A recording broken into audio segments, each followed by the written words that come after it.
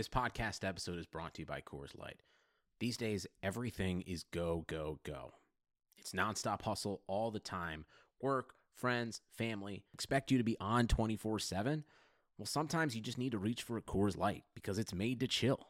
Coors Light is cold lagered, cold filtered, and cold packaged.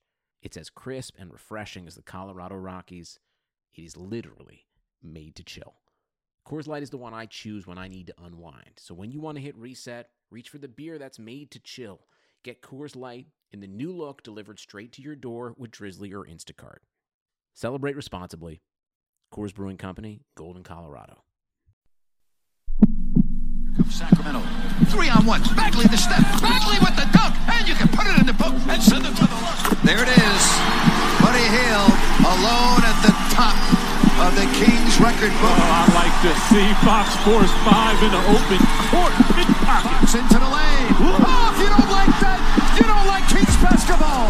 Oh. Welcome back to another episode of the Kings Pulse podcast. I am Brendan Nunez. We have Rich Ivanowski on here as well. And today we have a special guest to help us break down the CBA, cap, and all that type of stuff. That is Jeff Siegel. He's the founder of earlybirdrights.com, a website definitely to check out that breaks down all that CBA stuff very in depth. How you doing, Jeff? Doing well. How are you guys? I'm doing great, man. I'm really excited to have you on. Early Bird Rights is actually probably one of my most frequented websites around this time of the year, especially.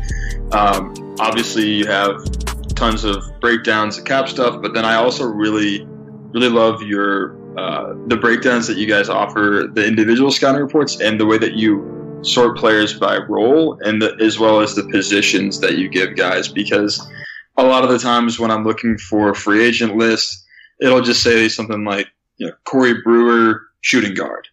And it's difficult for me to, it just doesn't tell the whole story. But when you see their position on your website and the role that they play, it really helps bring the whole big picture together. Yeah, I think that's the biggest thing. That's the reason why I wanted to break everybody out by position and role. Is like position to me is much more of a defensive thing. Is like who can you guard on the other team? That's your position.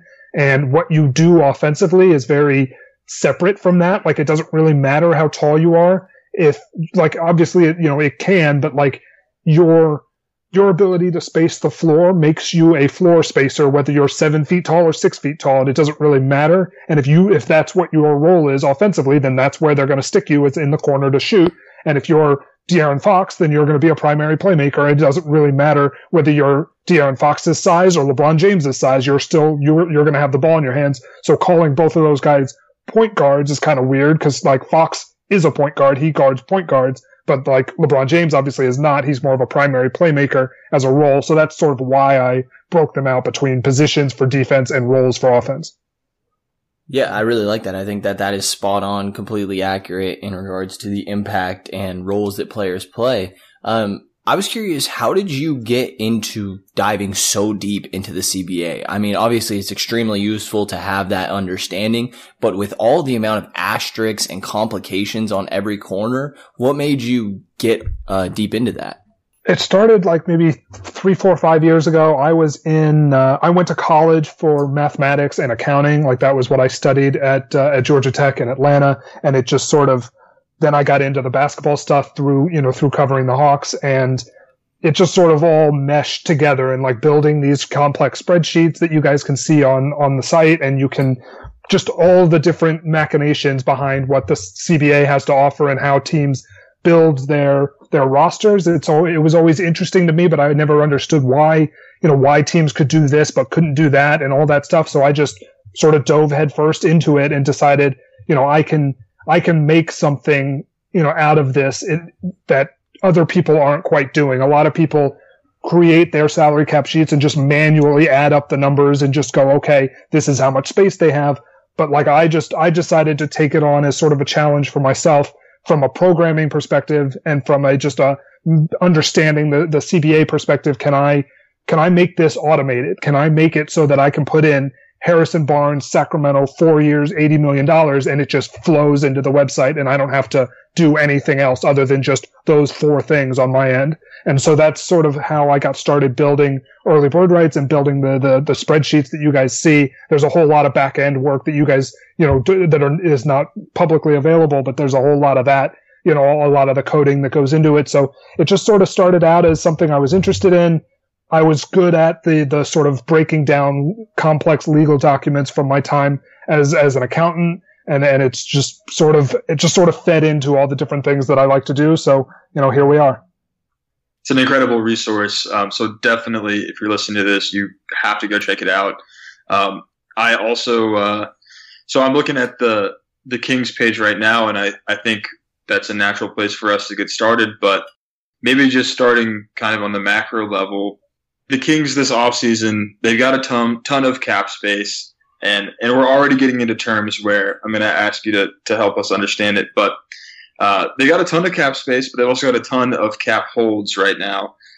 Looking at this Kings team, looking at just the macro of their summer, what are you seeing here? They've got a ton of money to spend, and the cap holds that are currently on their books, really, other than Willie Cauley-Stein, you can kind of ignore those. And even if Cauley-Stein, you might be able to ignore him as well. And by the time July 1st rolls around, if they've decided to move on from Cauley-Stein, they don't tender him a qualifying offer, which is what makes him a restricted free agent.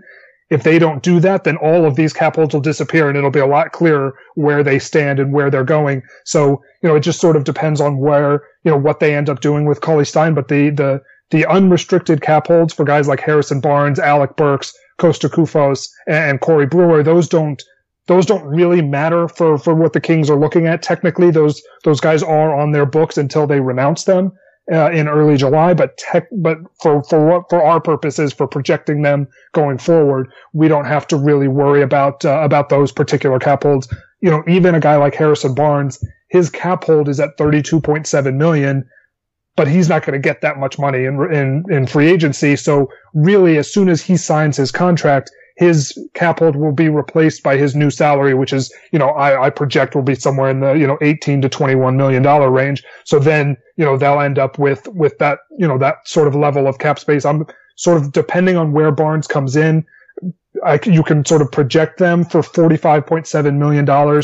And then, then you take out Barnes' $20 million salary, and they're down to about, say call it $26 million. That includes $14 million for Willie Cauley-Stein on his cap hold. So that's, it depends on what they want to do with that. Obviously, they can renounce him and get $14 million back to spend on other players. And you mentioned cap hold a couple times. I mean, just to go into what that really is, I believe it's a placeholder for players that are expected to sign in the future, but what is the benefit and the effect that it has on teams moving into the offseason when they have these cap holds on players? Yeah, cap holds are a way for teams to have a placeholder salary for that guy. So if you're coming off of 3 straight seasons with a team, at least 3, you have what's called full bird rights, and you count on their cap for, usually if you make enough money on your previous season, you count for 150% of your previous salary on their books. And what happens then is a team can go over the cap to re-sign that player. So let's say they really loved Alec Burks and they wanted to bring him back. And let's say he was really great and they wanted to bring him back on $25 million a year. Just go with it for a second. They can leave his cap hold at $17.3 million on their books until they use all the rest of their cap space. And then they can go over the cap to sign him back. And that's what bird rights allow you to do. That's what these cap holds allow you to do. But in order to, in exchange for that, as a cap space team, as a team that's going to have cap space like the Kings are going to have, they have to have a hold on their books for that $17.3 million amount, just so that they don't go nuts with their spending. Because you can imagine if they had a great, we can even just think about it with Harrison Barnes. If Harrison Barnes opted out and then doesn't count for anything on their books, but they can pay him whatever he wants up to the max to stay with the team, then they would have $60 million to spend and then $20 million for Harrison Barnes. Whereas at least under, with some version of a cap hold on their books, he at least counts toward, their cap space, whether at that $20 million mark or whether it's his cap hold or his new salary, whichever one's lower, that's where he counts at, on their books. So that's sort of the reasoning behind cap holds. That's why they were instituted in sort of the very early days. And I think it was either the 95 or 99 collective bargaining agreement, but it doesn't matter because what they do now is they're basically placeholder salary for teams who, want to re-sign their guys. Like if they wanted to re-sign Willie Cauley-Stein or Alec Burks, they could bring him back for any amount over the cap up to the max. But the cost of that is that they lose, 14.1 for Willie Cauley-Stein. They lose that money off of their cap space this summer. Gotcha. So when the Kings go into free agency, and they want to make offers or start negotiating with players that are not coming off of the Kings roster or who were not previously Kings this past season, are those cap holds preventing them from making any negotiations or at least the offer going out there, or do they need to clear? When can they start clearing those cap holds? If, say, for example, they wanted to go after Horford, they can clear those cap holds as soon as July 1st happens. Like literally as soon as possible, they can go ahead and renounce both Burks and Kufos. They can renounce Brewer, and they can even renounce Harrison Barnes and then re-sign him later for, they'll use cap space to re-sign him because of how his cap hold works and how much more his cap hold is than his new salary is going to be. But they can renounce those holds immediately. If they don't tender a qualifying offer to Cauley-Stein, they could do the same thing there. So they can walk into July 1st with $62.6 million to spend, minus anything that they want to give to Barnes. So call it $42 million just because they're going to, want to hold some back for Harrison Barnes. So they're going to have that kind of money available to them. They can make offers. They can officially sign contracts, or they can just agree terms and then figure it out later. That's usually how this works, is that they, if Al Horford says yes to the Kings on July 1st, they can't officially sign him until July 6th anyway because of the moratorium. So that's the 6-day period at the start of July where nobody can sign anything. It's just basically a time for everybody to talk to each other. But as soon as they agree to that contract, they're going to need to carve out cap space for Al Horford to come in. And doing that means renouncing all of these cap holds. Even if they don't officially sign him, they do need that space in order to make that agreement, essentially. So let's just talk about the unrestricted free agent cap holds for right now. What are the consequences, if any, of renouncing Harrison Barnes' unrestricted free agent cap hold? For Barnes, there's really no reason to not just get rid of it, because he's not. Usually cap holds are placeholder salaries for guys who might make more than that. So it's hard to think about with the Kings because they're not in a position where their free agents are going to make a lot more money than their cap holds. But if you look at a guy like Kristaps Porzingis, his cap hold is about $17 million on the Dallas Mavericks books going into this summer. He is going to, as the reporting has happened today, he's going to have a max contract offer on the table that starts at $27 million. That difference, that $10 million difference, that's how teams can use cap holds to their advantage to have, he'll count on their books at $17 million until the moment his pen hits the paper to sign that contract. So even if he's agreed, yes, I will re-sign for $27 million, until he officially signs, he still only counts at the $17 million number. So for Sacramento, they don't really have anybody on their books for that where that makes a lot of sense. Like even Cauley-Stein is not going to get more than the $14.1 million his cap hold is for. So it doesn't really work to their advantage at this point based on where they are and the free agents that are coming off their books. But that will be a situation that will matter like next summer when Buddy Hield has a $14.5 million cap hold. And if he has another really good year, he's going to command, $18-20 million. But they'll end up with that extra cap space because his cap hold is a little bit lower than his salary. Gotcha. So going to the RFAs, and I think that Willie Cauley-Stein actually does present an interesting case here because there is debate among Sacramento media. And there is reported debate, or at least reported consideration internally with the Kings, whether or not they feel like they want to keep Willie Cauley-Stein or even issue a qualifying offer. Can you walk us through the potential process of dealing with a restricted free agent like Willie Cauley-Stein and the effects of the qualifying offer and the cap hold there as well? So if a team wants to have a guy under restricted free agency, which means that if Cauley-Stein goes out and finds an offer from another team for, let's call it 2 years and $10 million, because, he's not going to get a ton of money, but let's call it 2 years, $10 million. The Sacramento Kings, if they issue him a qualifying offer, can just say, actually, we'll match that salary that you were about to get from that other team, and then he has to come back to them. So that's the way that restricted free agency works, is that it's basically in exchange for a team issuing a qualifying offer, which is basically a standing offer for a 1-year contract at a set amount.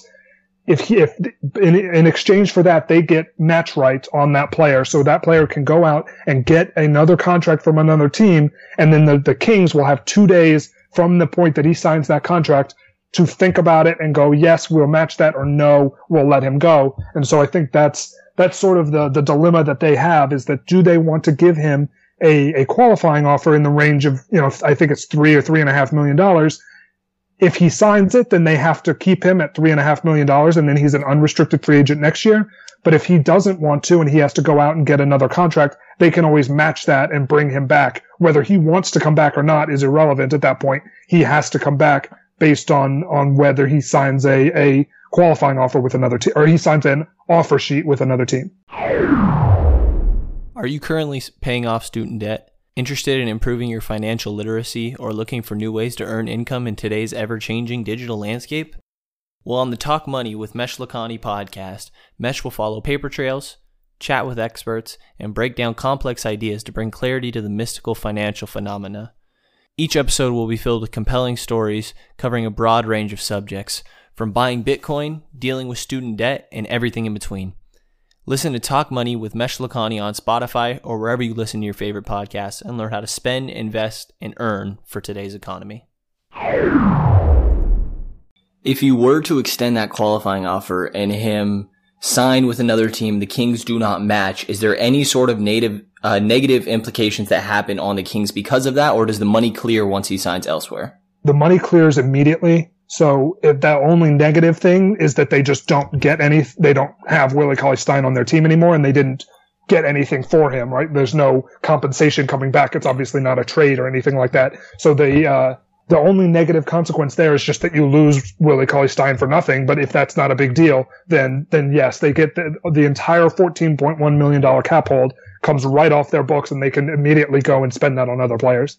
I think with Willie, I'll double check this while we're recording here, but I think his qualifying offer is up above $6 million, or right around $6 million. He got drafted 6th, so it's a little bit higher than sometimes it feels like for a guy like Willie. But there has been voiced a little bit of concern that some people don't even really want him back at 1 year, $6 million or $6.5 million. With that qualifying offer, if the Kings were to issue that, could Willie just at any point sign that, and he's on the Kings for that amount? Yeah, that's the danger that they have especially if that qualifying offer is that high. I remembered it being a little bit lower than that, but he was a higher pick in the draft. So if his qualifying offer is in the $6.5 million range, which now that you're talking about it makes a little bit more sense. If he's in that range, he can just sign that immediately or sign it whenever he wants to, and that amount will go on their books immediately. And so, that's the danger of issuing a qualifying offer to someone who maybe isn't quite as good as that qualifying offer would think that he is. And so, that's sort of the upside and downside that Sacramento has to risk, is like, if he signs it immediately, then that's $6 million you can't spend on somebody else. But if you let him walk, then obviously you're letting him walk for nothing. So, those are that's what Sacramento has to think about in advance of the June 29th deadline for the qualifying offer. Okay, so I am seeing here, it looks like $6.26 million for him. And it does kind of, we're not going to use this episode to talk about whether we think these players deserve these contracts necessarily. It's more to get, now that we've got you on the podcast, to get the technical side of it. But Say the Kings were to extend that qualifying offer and Willie just doesn't sign it. When does he eventually have to make a decision? Say he doesn't sign an offer sheet with any other team, and say he doesn't sign the qualifying offer right away. How long does Willie have to make that decision? And in the meantime, is that restricted free agent cap hold going against Sacramento's cap space? Yes, until he makes his decision whether he signs with another team or signs the qualifying offer, that $14.1 million stays on their books. And so that's just until he decides, and he literally can do whatever he wants. There's no timing that says he has to sign it by a certain date, especially early in the summer. I believe it does eventually expire, but it does not expire until at least, I believe it's August or October 1st. So they would really have their entire summer. He would be able to just be able to sign it whenever. They can pull it if they want to before July 13th. So if they issue it to him and then on July 6th, 7th, 8th, whatever, they have some other stuff that they want to do, they can pull that offer off the table until July 13th, and then he's an unrestricted free agent. After July 13th, then both sides have to agree that they want it pulled, and then the team can pull the qualifying offer off the table, and then that guy is an unrestricted free agent. But if Cauley-Stein does not want to pull the qualifying offer off the table after July 13th, then he has, I think it's until October 1st to sign that qualifying offer. One example of a guy that signed the qualifying offer, I believe, is Rodney Hood from last season. I can't remember the exact deals that he was being offered. I think it was rumored he may have gotten like a 1+1 offer for like $8 million a season or something like that. But Hood did sign the qualifying offer, I believe, with Cleveland at the time. Correct me if I'm wrong. What's the advantage for a player to make a move like that? The biggest advantage is that they are going to hit unrestricted free agency the next summer. So if the team is not interested in pulling that qualifying offer and Willie Cauley-Stein or Rodney Hood doesn't want to sign it, we saw this with Patrick McCaw this past season. If you're a player and you don't sign a qualifying offer and you don't play basketball the next season, the next off season they can just do the same thing again.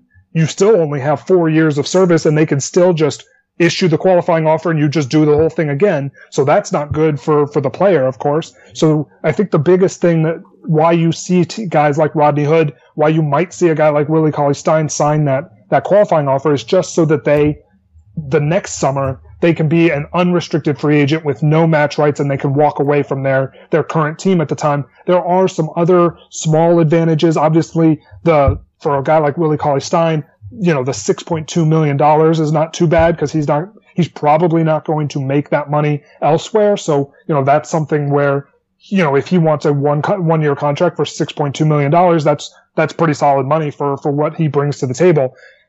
There's also the advantage that if you sign the qualifying offer, you have what's essentially a no trade clause for that season, because of the way that the rules work with no trade clauses. You can basically, you essentially get an implied no trade clause by signing a 1 year contract like that. So that's also kind of nice, where Rodney Hood, when he signed that qualifying offer with Cleveland, if they had tried to ship him to Phoenix where he doesn't want to go, then he can say, no, I'm not going, and that's it. So he waived that, obviously, to go to the Portland Trailblazers, where he was a bigger part of a better team. But you, as a player, having signed a qualifying offer, you have that no trade clause in your contract.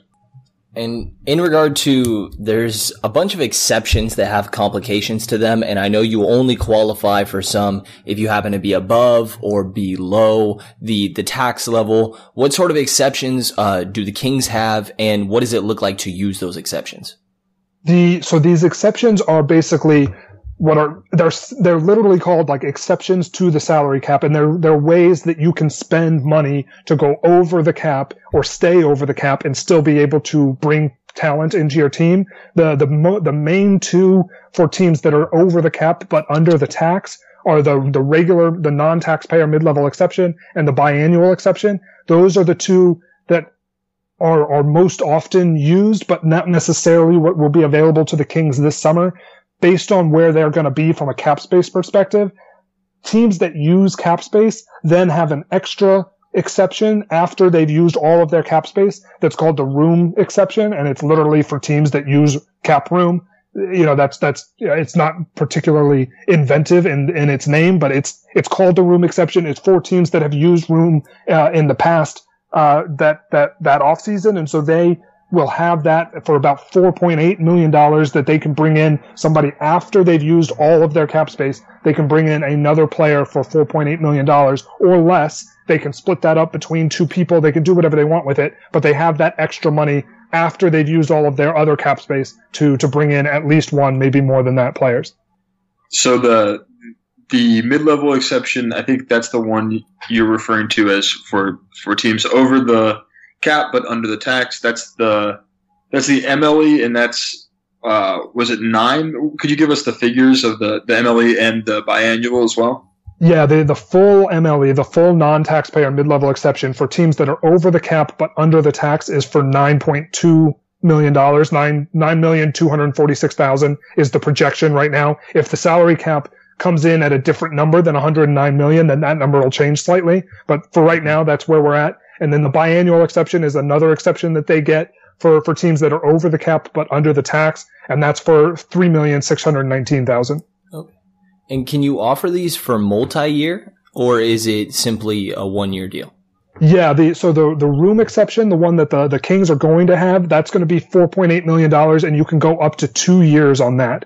The full non-taxpayer mid-level exception, you can go up to 4 years. And we saw that last year with Kyle Anderson. He got the full 4-year non-taxpayer mid-level exception from the Memphis Grizzlies. We've seen that with, what's his name? PJ Tucker in Houston. He got the full non-taxpayer mid-level exception for 4 seasons as well. So you can go up to 4 seasons on the non-taxpayer mid-level. With the room exception, you can only go 2 seasons. With the biannual exception, you can go only 2 seasons. And if you're way over the tax, like a team like the Golden State Warriors is going to hopefully be for their sake in terms of signing, if they sign Kevin Durant and Klay Thompson and they're way over the tax, then they get what's called the taxpayer mid-level exception, which is a smaller version of the non-taxpayer mid-level exception. And it's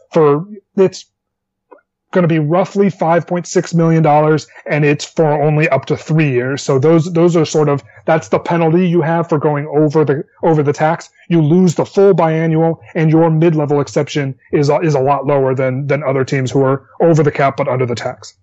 And all of those can be split amongst multiple players? Yeah, you can split those as many ways as you want. You can sign 10 minimum guys. You can do whatever you want with all of those exceptions. You can, as long as all of them fit under the guidelines of as long as all of them summed up fit under the total amount, you can split it as many ways as you want. Gotcha. Now, generally speaking, and this might get a little more to subjectivity, so feel free to pass on this one, but do signing players to those exceptions, it's kind of felt like to me that those kind of come a little bit later at times in the summer. Maybe guys that wanted a bigger contract beyond that 9.2 MLE, guys that are hoping for 40, 50, $60 million contracts. Maybe they find some team that's willing to give them a full 4-year, the full MLE at 4 years. Or do you sometimes see guys just right out the gate, especially for teams over the cap? Do those exceptions get used right away? The exceptions can, especially the over the cap exceptions, can be used right away because those teams aren't looking to use cap space first. So, like the Sacramento Kings are not going to use their room exception until they've used all of their other cap space first. So that's not, you usually don't see the room exception used in the first few days of free agency. But once you're already over the cap, using the mid-level exception doesn't hurt or help you. So you might as well go ahead and use it if you have that guy available to you. You do usually see those exceptions pushed off a little bit, but we've seen some guys sign on the second or third day of free agency for that full mid-level or for part of the mid-level. As soon as a team sort of understands where they are and what their targets are in free agency, they can go ahead and use that pretty much immediately. Now, one other question, kind of shifting into a different category about teams that are operating as over the cap teams or under the cap teams. So can you tell us a little bit about any teams that might have the option to do that? Are the Kings, they seem like they're well below the cap line, so it may seem completely out of the question for them, but the advantages to acting as an over the cap team or an under the cap team and the flexibility there, how does that work? Technically, the Kings can operate as an over the cap team, but that requires keeping all of those cap holds that we talked about earlier. The Alec Burks, Harrison Barnes, Costa Koufos, Corey Brewer, BJ Johnson, even if they wanted to keep that, Willie Cauley-Stein, if they keep all of those cap holds, then they're way over the cap and they can just operate as an over the cap team with the MLE and stuff like that. For a team like Sacramento, that doesn't make any sense whatsoever. They're obviously going to go the cap space route, but there are teams out there who maybe could have $10 million in space, or they can go with the over the cap exceptions and go with, say $9.2 million for the mid-level exception. Those are the teams that can sort of make that choice between those two. And usually those teams will go with staying over the cap until they can't anymore. Because as soon as you start renouncing guys to get under the cap, you can't unrenounce them to get back over if you want to. But if you just keep them, you can always renounce them later. So usually you'll see teams, and the big one this summer is Orlando. They can get to, I think it's like $18-20 million in cap space if they want to, but that requires them renouncing the cap hold for Nikola Vucevic and Terrence Ross. Whereas if they want to bring back those guys, they can keep their cap holds on the book, operate as an over the cap team, and then use those guys' bird rights to re-sign them to any number up to the max, and still have the mid-level exception, the biannual exception available to them. And apologies if you already said this, but when is the deadline for having to cut those cap holds if you were to do it?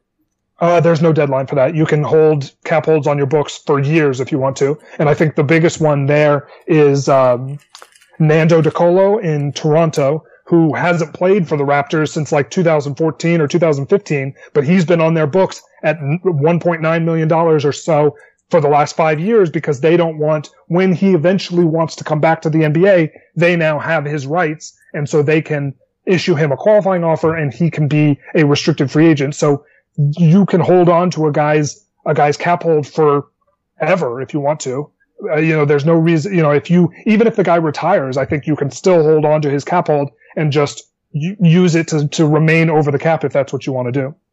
Wow. You're blowing my mind with that. So that for the Raptors, have they just been over the cap for so long that it doesn't hurt them in any way to keep that hold around?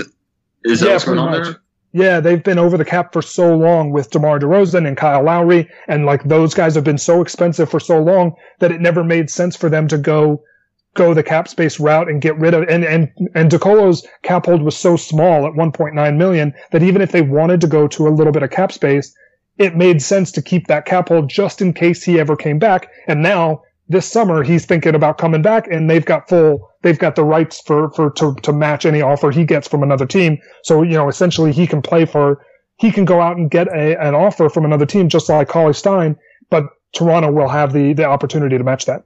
Gotcha. This is all, I'm getting a real education today.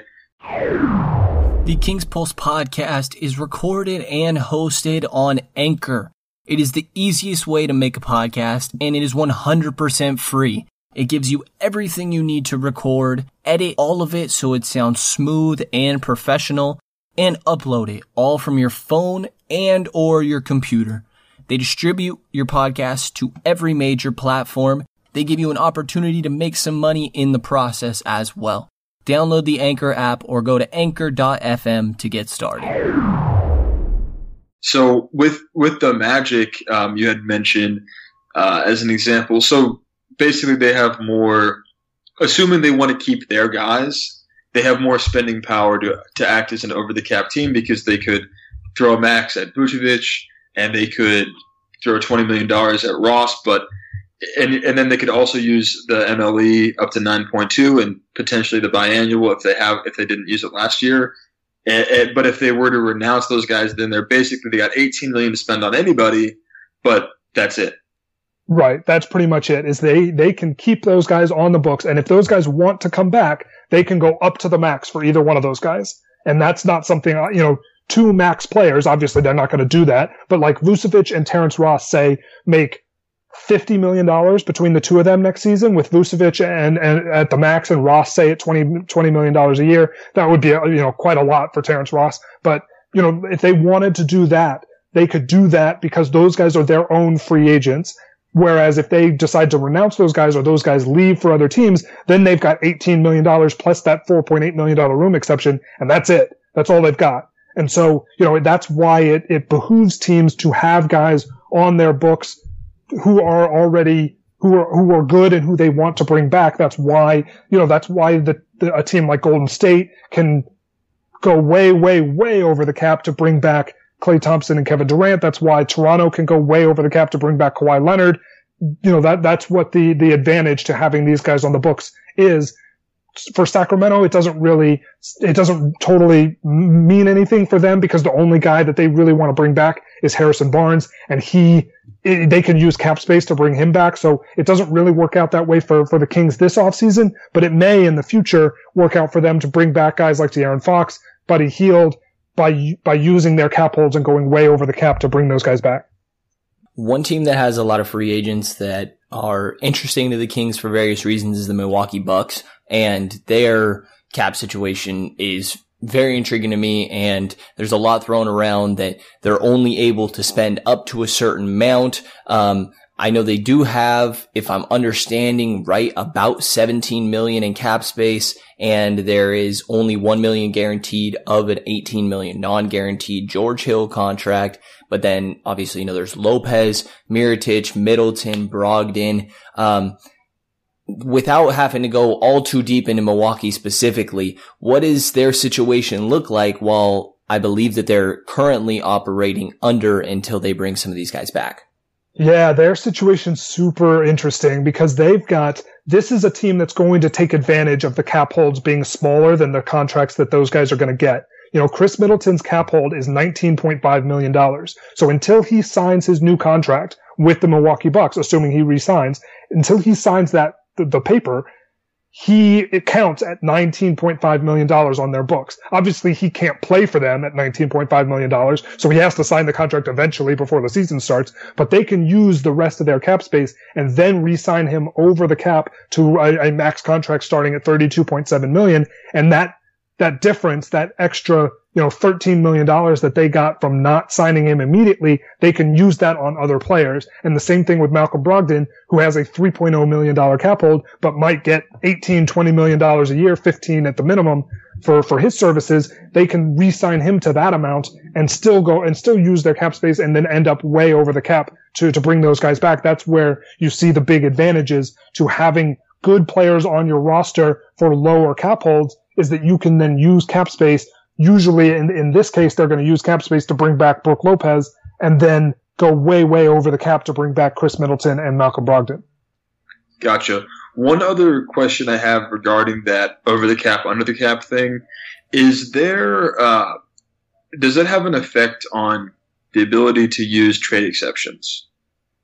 No, but those trade exceptions also count toward your cap holds. So they're just like free agent cap holds in that they will hurt you essentially in terms of if you keep a $10 million traded player exception on your books, that's $10 million in cap space you can't use to spend on other players. So that it works in the same way as a cap hold, and that it hurts your overall cap space, but you can be an under the cap team and keep those exceptions on your books until you absolutely need that cap space, and then you can renounce them. Okay, so one thing that kind of linked to the Kings through a trade, I believe the Mavericks generated a pretty sizable trade exception with the Barnes trade, and I'm just trying to, it doesn't super matter for Kings fans that are listening, but is that, I had heard at the time that the Mavericks would consider acting as an above the cap team, or at least for a period of time using that trade exception. Is that something that's kind of out the window now for them? It's not entirely out the window. They can decide to stay as an over the cap team going into the summer with Kristaps Porzingis' cap hold, Dorian Finney-Smith and Maxi Kleber both have cap holds. They have the $21.3 million traded player exception for Harrison Barnes. They can use that to take in salary in a trade, but they can't use that to sign somebody. So that's why cap space is a little bit better for them than a traded player exception, especially because even with Kristaps, Finney-Smith, and Kleber's cap holds on their books, they can still get to about $30 million in cap space, which is more than the $21.3 million traded player exception. Plus, it's more flexible in terms of the way they can use it. So I think they're going to go with cap space. I think that makes the most sense for them. But if they end up not signing big names and can sign players that fit the mid-level exception or want to do, some sort of sign and trade using the Harrison Barnes exception, they can operate as an over-the-cap team for this summer. I just don't think that that's quite the route that they're going to end up going. Gotcha. So if they wanted to pursue like a Kemba or a Horford, they would need to renounce that trade exception? Sorry if I'm getting out in the woods here, but would that trade exception disappear? Yeah, they'd have to renounce it, and which means it just disappears and it just doesn't exist anymore. They can never unrenounce it. You're not allowed to do that. So if they have a commitment from Al Horford or Kemba Walker or whoever, and they need that cap space to sign that guy, then they would just have to renounce it and call it a day. They would lose the ability to use that cap space, or they would lose the ability to use that traded player exception, but you would be getting Al Horford or Kemba Walker, so who cares? That would be the cost of doing business there, but they would wait until the absolute last minute before renouncing that just in case they wanted to use it. Got it. So looking at, or is there anything else on that topic before I change it up a little bit here, Rich? I think that answered all my questions. One that I'll just throw out just because, it's just something I'm seeing right now on the website, and I don't know what it means, so I might as well ask the founder of the website. Hard caps. What is that a reference to on this cap sheet here? That is a good question. The hard cap is how much money the team has to spend below what's called the apron, which is about $6 million over the tax level. And as soon as if you get over that number, you lose the ability to use the non-taxpayer mid-level exception and the biannual exception. You're not allowed to use those amounts if you're over that much salary on your books.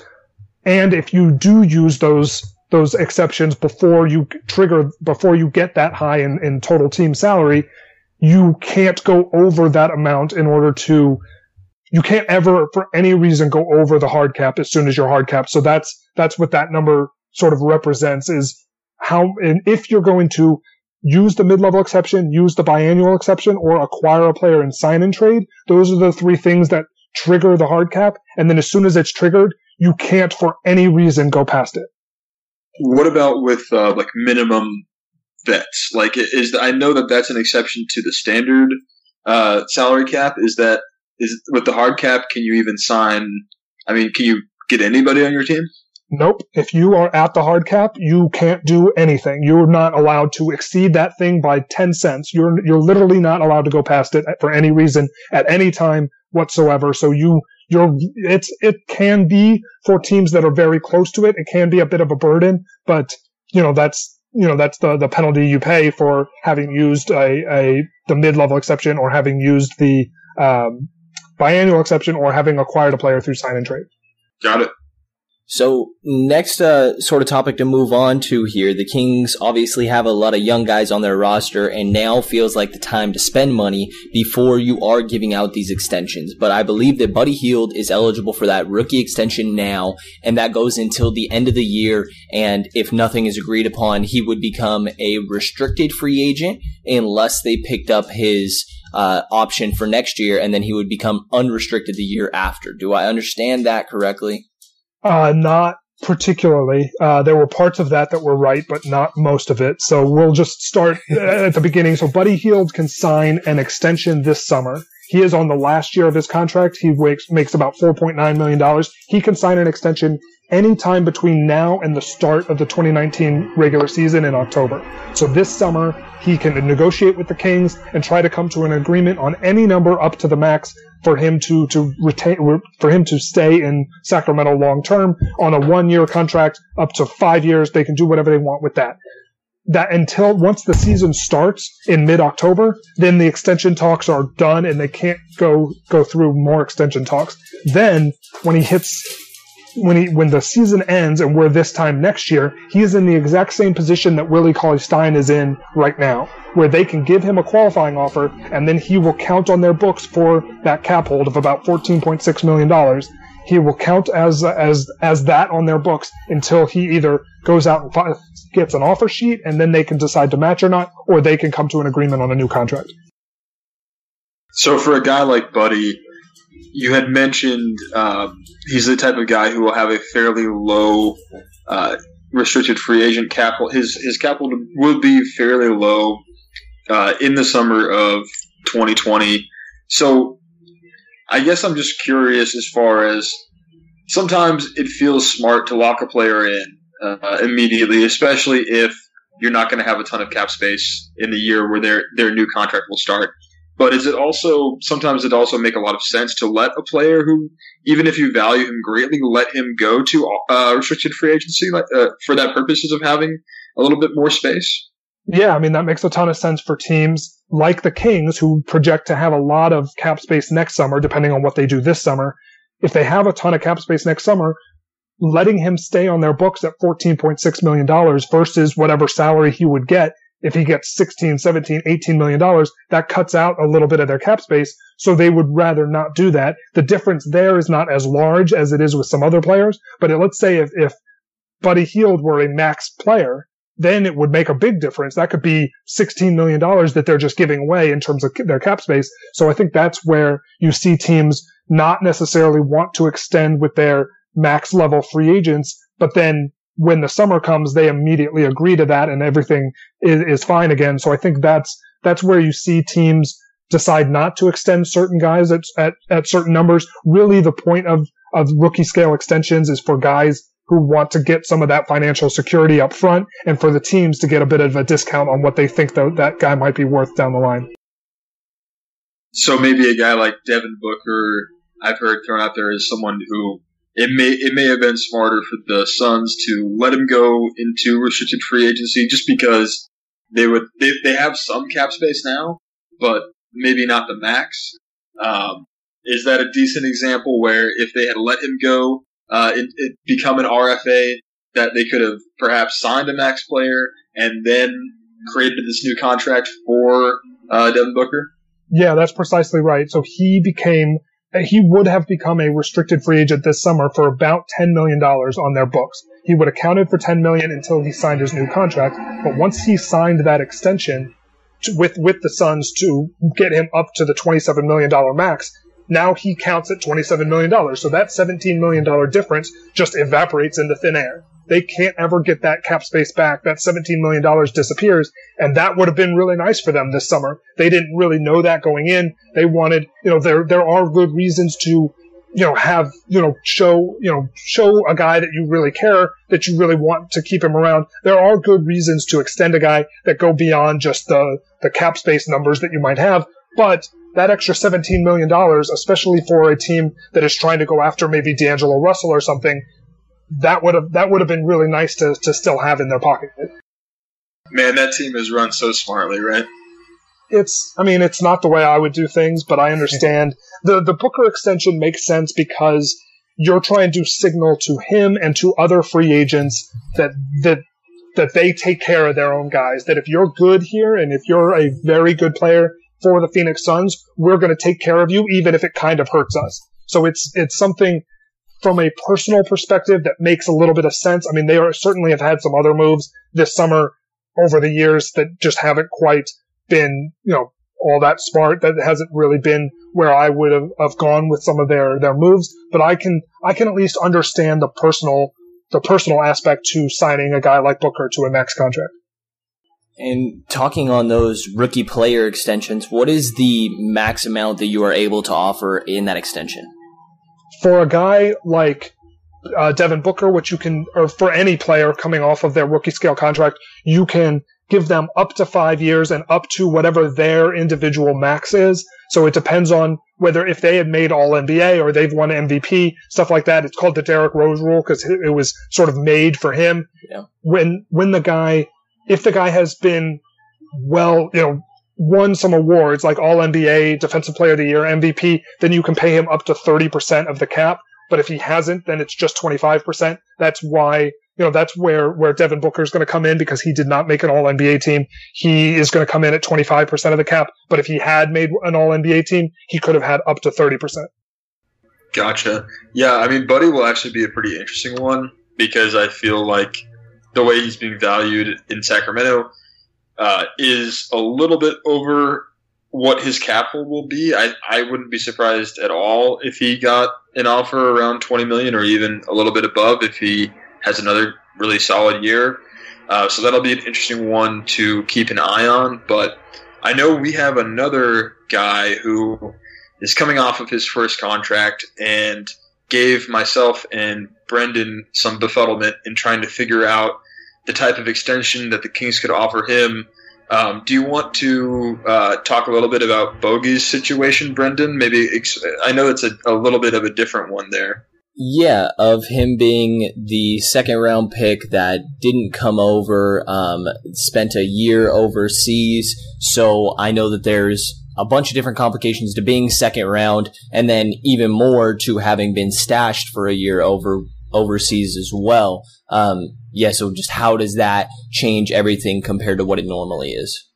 So the big thing with Bogdanovich is that he wasn't even a second-round pick. He was a first-round pick in 2014, but then by staying 3 years, he wasn't just stashed for 1 year. He stayed 3 years overseas, and then because he did that, he's allowed to come in essentially as a free agent who can only sign with one team, but he's essentially a free agent, so he's not bound to the rookie scale contracts that guys like Marvin Bagley, De'Aaron Fox, Buddy Hield, those guys are on rookie scale contracts. So Bogdan is not on any of that stuff. He and Nikola Mirotic are the two guys who came into the league as first round picks, but sat out for 3 years. And after 3 years exactly, you can come in and not be bound to the rookie scale contract anymore. And so that's what those guys chose to do, is they chose to stay in Europe and play out their career over there before coming over. And it worked out for both of them, obviously, because, Bogdanovich got 3 years, $27 million in 2 years ago, and now will, perhaps hit restricted free agency next summer. But the extension rules for him, because he's not technically a first-round pick who signed a rookie-scale contract, the extension rules are very different. They mimic the same extension rules that guys like Spencer Dinwiddie, Josh Richardson, Norman Powell, they mimic the same what are called veteran extensions, but are essentially like second-round extensions. Even though he's not technically a second-round pick, he's limited to those same amounts. Yeah, that was such an interesting one. I think maybe I could be wrong about this, but I've heard that his contract, at least when it was signed, was the most guaranteed money for any rookie because it has, the third year was guaranteed at the time. So $27 million, even though, first overall picks are going to get, around $10 million per year, that third year is not guaranteed. So I may be wrong about that, but that's a little bit of minutia. I think he got the richest contract for any rookie at the time he signed it. Yeah, I think that's true. Actually, now that I'm looking at it, he got 27 because rookie scale contracts are the first 2 years are guaranteed, and then the next two are team options. Technically, those don't count toward your total guaranteed money when you sign the deal, because who knows, you might, the team can opt not to pay those last 2 years. So you see a guy like De'Aaron Fox who's going to make $8 million in his last season, or a guy like Marvin Bagley who is going to make $20 million over the last 2 seasons of his rookie scale contract, plus the $8.5 million that he's going to make this year. Those amounts are more, but they weren't fully guaranteed at the time he signed it. So Bogdanovich did end up getting 3 years, $27 million, and it was all fully guaranteed. And so that is actually technically the richest contract for a rookie in NBA history. That's crazy to think about. So you mentioned the rules will be similar to Dinwiddie and Richardson. So what are those rules exactly? And also considering, I know he had a declining contract. So the $9 million was the average, and they started him high and let it drop down each season. What's the biggest extension they could give him under that rule set? And does it just use the average salary of the contract to create that rule, or how does that work? He actually, because his contract is a little bit smaller, it actually doesn't matter how much money he made. So like Josh Richardson and Spencer Dinwiddie, those guys were on minimum contracts, and then they got an extension that started at like $11 million. And so that's the same sort of deal that, even though Bogdanovich has an $8.5 million salary for next year, it still doesn't necessarily matter for these purposes. So his first year salary could start at roughly $10 million, and it's going to go up from there. So it's going to end up being, if he signs a full-blown 4-year extension, which would be the max that he could do, it would end up being about 4 years, 46 to 48 million, depending on exactly where the cap comes in. So a guy like Bogey, does he qualify for bird rights? And maybe this is a good time to ask you for the breakdown of early bird, the namesake of your website. Is it are there regular bird rights? Can you give us the full breakdown of these bird rights? Yeah, so if you sign with a team in free agency, so let's say you were on the Indiana Pacers and then you come to the Sacramento Kings and you sign a 1-year contract, at the end of that you have what are called non-bird rights. So at the end of that contract, you can sign back with the Kings for up to 120% of what you just made without needing extra money for your cap hold or for anything like that. You would not need cap space. You don't need another exception. You can re-sign for the Kings up to 120% of what you just made under what are called non-bird rights and the non-bird exception. If you signed a 2-year contract, then you're what's called an early bird free agent. You have the early bird exception, which can pay you up to 175% of what you just made over the last the second season of that 2-year contract. If you have 3 or more seasons, which is where Bogdanovich is going to be after his 3rd season with the Kings, if you have 3 or more seasons, then it's what's called full bird rights or just bird rights, and you can go up to the max for that guy. You can pay him literally whatever you want as long as it is less than that guy's individual maximum. That's where all the guys who come off rookie scale contracts, because those are 4-year contracts, Bogdanovich after 3 years, those guys are going to have full-blown, full bird rights. They can go up to the max to keep those guys. Interesting. So a guy like DeMarcus Cousins, you had mentioned that a team can sign them at 100% of their previous salary. Is that the best that they can do for that player? So a guy like DeMarcus signed a small contract with the Warriors for 1 year, and I had heard just around the Twitter sphere, around in different podcasts I listened to, that basically that there was some risk in that, because if he did turn into a $20 million a year player, a guy of that value, that the Warriors couldn't offer any more than, say, $6 million. Yeah, and that's exactly right. So DeMarcus Cousins signed a $5.3 million contract last summer, and now because that was a 1-year contract, they can go up to 120% of that amount. So a 20% raise only gets them to $6.4 million. If he had played extremely well and been a $20 million player, they can't bring him back for more than that $6.4 million. So that's the danger of signing a 1-year contract. The biggest place that we're seeing that right now is in Milwaukee with Brook Lopez. They signed him to a very small $3.4 million contract. 120% of that is only $4 million, but the way he played, he obviously is going to want way more money than that. He wants $14, $15, $16 million. So instead of using his non-bird rights and the non-bird exception, they have to carve out that cap space. And that's what they've been doing with the Tony Snell deal, and with, they're going to cut George Hill. Some of those other moves that they're making are just about clearing cap space to sign Brook Lopez. Because if you have that cap space, then you're allowed to sign him. But if you don't have cap space like the Golden State Warriors don't have, you can't go over the cap to sign those guys other than to that 20% raise.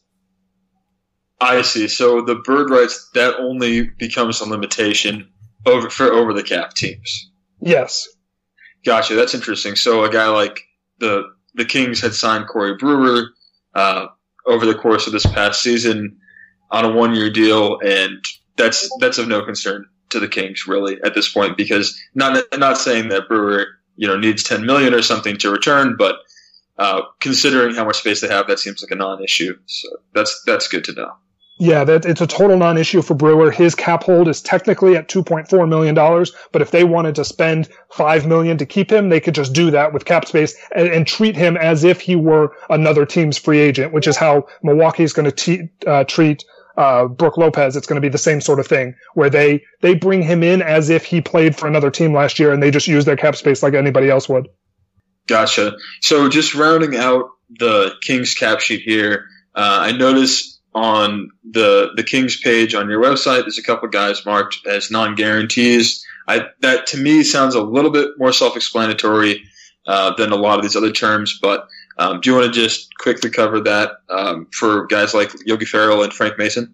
Yeah, those guys are non-guaranteed or partially guaranteed is how I mark them if their number is in red on the site. That's how you know that those guys are either partially or not. Basically, that they're not fully guaranteed money. For Yogi Ferrell and Frank Mason, that means that the Kings can cut those guys without having to pay out those numbers. Whereas if they cut, a guy like Caleb Swanigan who makes $2 million, they have to pay that $2 million to him, and that $2 million stays on their cap sheet going forward. Whereas a guy like Yogi Ferrell or Frank Mason, they would not stay on their cap sheet. They could just cut them for nothing.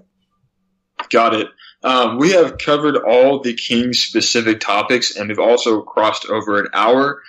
So if you need to get going, just let us know. Otherwise, there's a couple random questions here we can throw out there if you're up for that. Yeah, sure. Let's do a couple questions. Okay. So can you tell us a little bit about undrafted free agents and how their contracts may work as opposed to a player selected at say, 60, like the Kings happened to draft this year? So if you're a second-round pick or an undrafted free agent, you are not subject to the rookie scale, which is how, the guys in the first round have these set salaries that they walk into the league and they know based on their draft position how much money they're going to make. If you're a second-round pick or an undrafted free agent, there's no set amount that you're going to get. And so if as a second-round pick, it's almost a little bit worse for you because that team that drafted you, that's the only team that you're allowed to negotiate with. Whereas if you are an undrafted free agent, you can go to all 30 teams and be like, who's going to give me the most money? Who's going to give me the most guaranteed years? Where do I fit the best? That you can make your choice among those guys or among those teams. Whereas if you're a second round pick, you only have one team that you can work with to work out a contract. Obviously they picked you, so they want you. So there's a little bit of leverage on that perspective, but you can't, if contract talks break down, you can't shop yourself around to other teams, which is a little bit of a problem for some second round picks, especially later on in the process. So, but in terms of signing those contracts, they have to sign them as if they were free agents, essentially. So they either have to have what's the minimum exception, which is what most teams use for a 2-year contract for the minimum. You can use part of the mid-level exception. You can use part of the taxpayer mid-level exception, or you can use part of your cap space, which is what is going to end up happening in Sacramento with guys like Justin James and Kyle Guy. If those guys sign to minimum contracts, you can extend them out to year 3 or 3 years or 4 years because you're using cap space. Whereas if you use the minimum salary exception, if you're an over the cap team, you can only max those guys out at 2 years. Gotcha. And then a couple final questions here that probably won't apply to the Kings for a while, but could you just touch on the levels of luxury tax and the compounding effects of going far beyond the luxury tax, even if it takes 5 years for the Kings to actually hit this sort of territory? Yeah, so the luxury tax is a way that for teams, it's a way that you have to pay more money based on how much salary you have over the tax threshold. So for 2019-20, it's roughly projected to be $132 million. That number will change depending on how things go over the next couple of weeks and where the cap comes in. But if you're over $132 million, but less than $137 million, then you pay $1.50 for every dollar you are over the tax, and that money goes to the league and is spread out amongst the other teams that didn't pay the tax that season.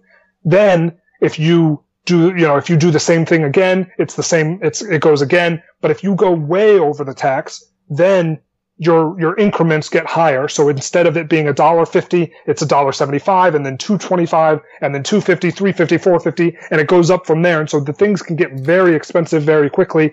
And then on top of all of that, if you're in the tax for 4 out of 5 seasons at any given time, that fourth season that you're in the tax out of the 5 years that we're talking about, you're then in the repeater tax, and every penalty is just upped by another $1. So you start at $2.50 in tax for every $1 you're above, and it just goes up from there. So that's how the Warriors might end up with $300 million in tax penalties. That's how a lot of teams end up with significant penalties for the tax, because things can get out of hand very quickly if you've got a very large tax bill.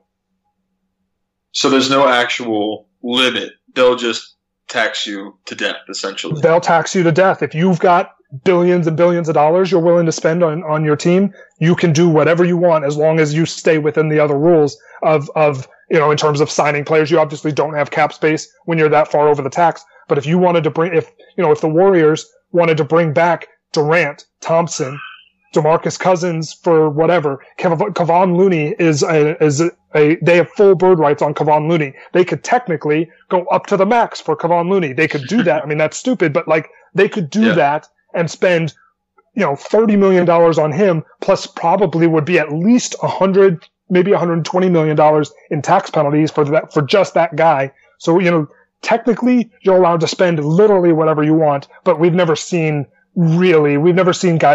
teams really go into that level of spending. The largest tax bill in history, I believe, was the 2013-14 Nets. They spent about $91 million in tax penalties on top of the salary that they already had. But we might see that challenged by the Warriors if they bring back Durant and Thompson. Gotcha. Well, one last question from me regarding the Supermax, and again, it'll be a few years before the Kings even have to really worry about this, but what is the scenario where a guy like, say, De'Aaron Fox, say he really continues to break out, makes an All-NBA team? Does it need to be first team? Does it need an MVP? What accolades or what accomplishments would he need to make, and by what season in his career to be eligible for a Supermax or a designated veteran extension? So those two things are the same thing. The designated veteran player extension and the Supermax extension, those are the same things. We just call them Supermax because it's an easier term for a lot of people and they like it. But for De'Aaron Fox, he just finished his second year, so this is still very far away. But if he's in his 7th or 8th years in the league, and he's been with the Kings that entire time, or he gets traded before his rookie scale contract ends, so either this year or next year, if he gets traded to a new team, then the thing doesn't reset and he's fine. But for a guy like Kawhi Leonard who got traded last summer, it doesn't work for him. If he's with the Kings that entire time, or with another team sometime in the next 2 years, if in year 7 or year 8 he makes an All-NBA team, he is eligible for a higher max salary than he would normally be eligible for. So for a player with 7, 8, or 9 years of experience, when they are up for a max contract, they can have up to 30% of that year's salary cap. But if you have 10 years of experience or more, you're eligible for up to 35%. The way those guys can get that, the way the Supermax works is that a player like De'Aaron Fox, if he makes All-NBA in year 7 or year 8, he can sign a contract for more than his regular 30% and up to that 35% threshold. That's where we see a guy like Kemba Walker right now, who does not have 10 years of experience, but because he made All-NBA third team last year, is eligible to sign a 35% max with the Charlotte Hornets for $222 million. Got it. And then each year as it progresses, it's a 8% increase, right? Yeah, it's 8% based on the first year salary. So it's not 8% of each previous year. It's just always 8% of that the first year salary. So the raise is the same dollar amount each year, but it ends up, on a Supermax contract like that, it could end up being, a $3, $4, $5 million raise each year. And if you were to sign a declining contract, say, the Kings were chasing Horford this year, they wanted to front load it. It's the same thing with you only can decrease it 8% each year?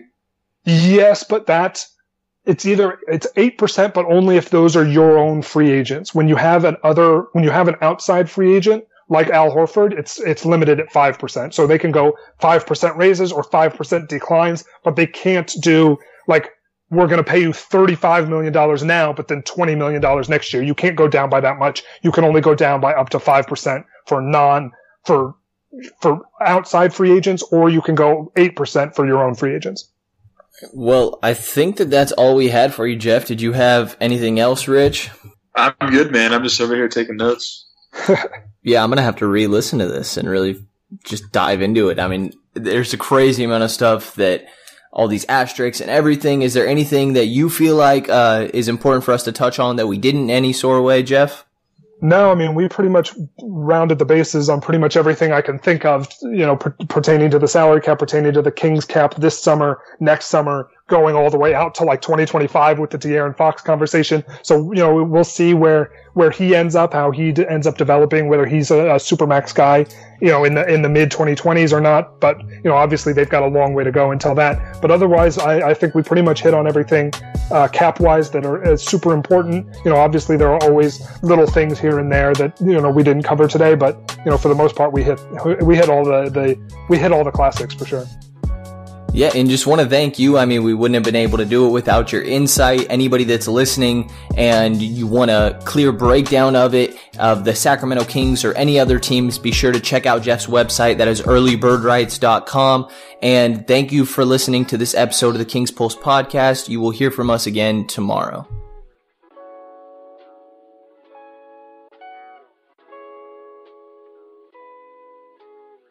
The Aaron's AA team makes getting the name brand furniture, electronics, and appliances you need easy and affordable. We're talking top brands like HP, Samsung, GE, Beautyrest, and so many more. Take them home today, then make low monthly payments until they're yours for good. Aaron's great rent-to-own deals even come with easy approvals and free delivery. That's Aaron's, the rent-to-own power of the AA team.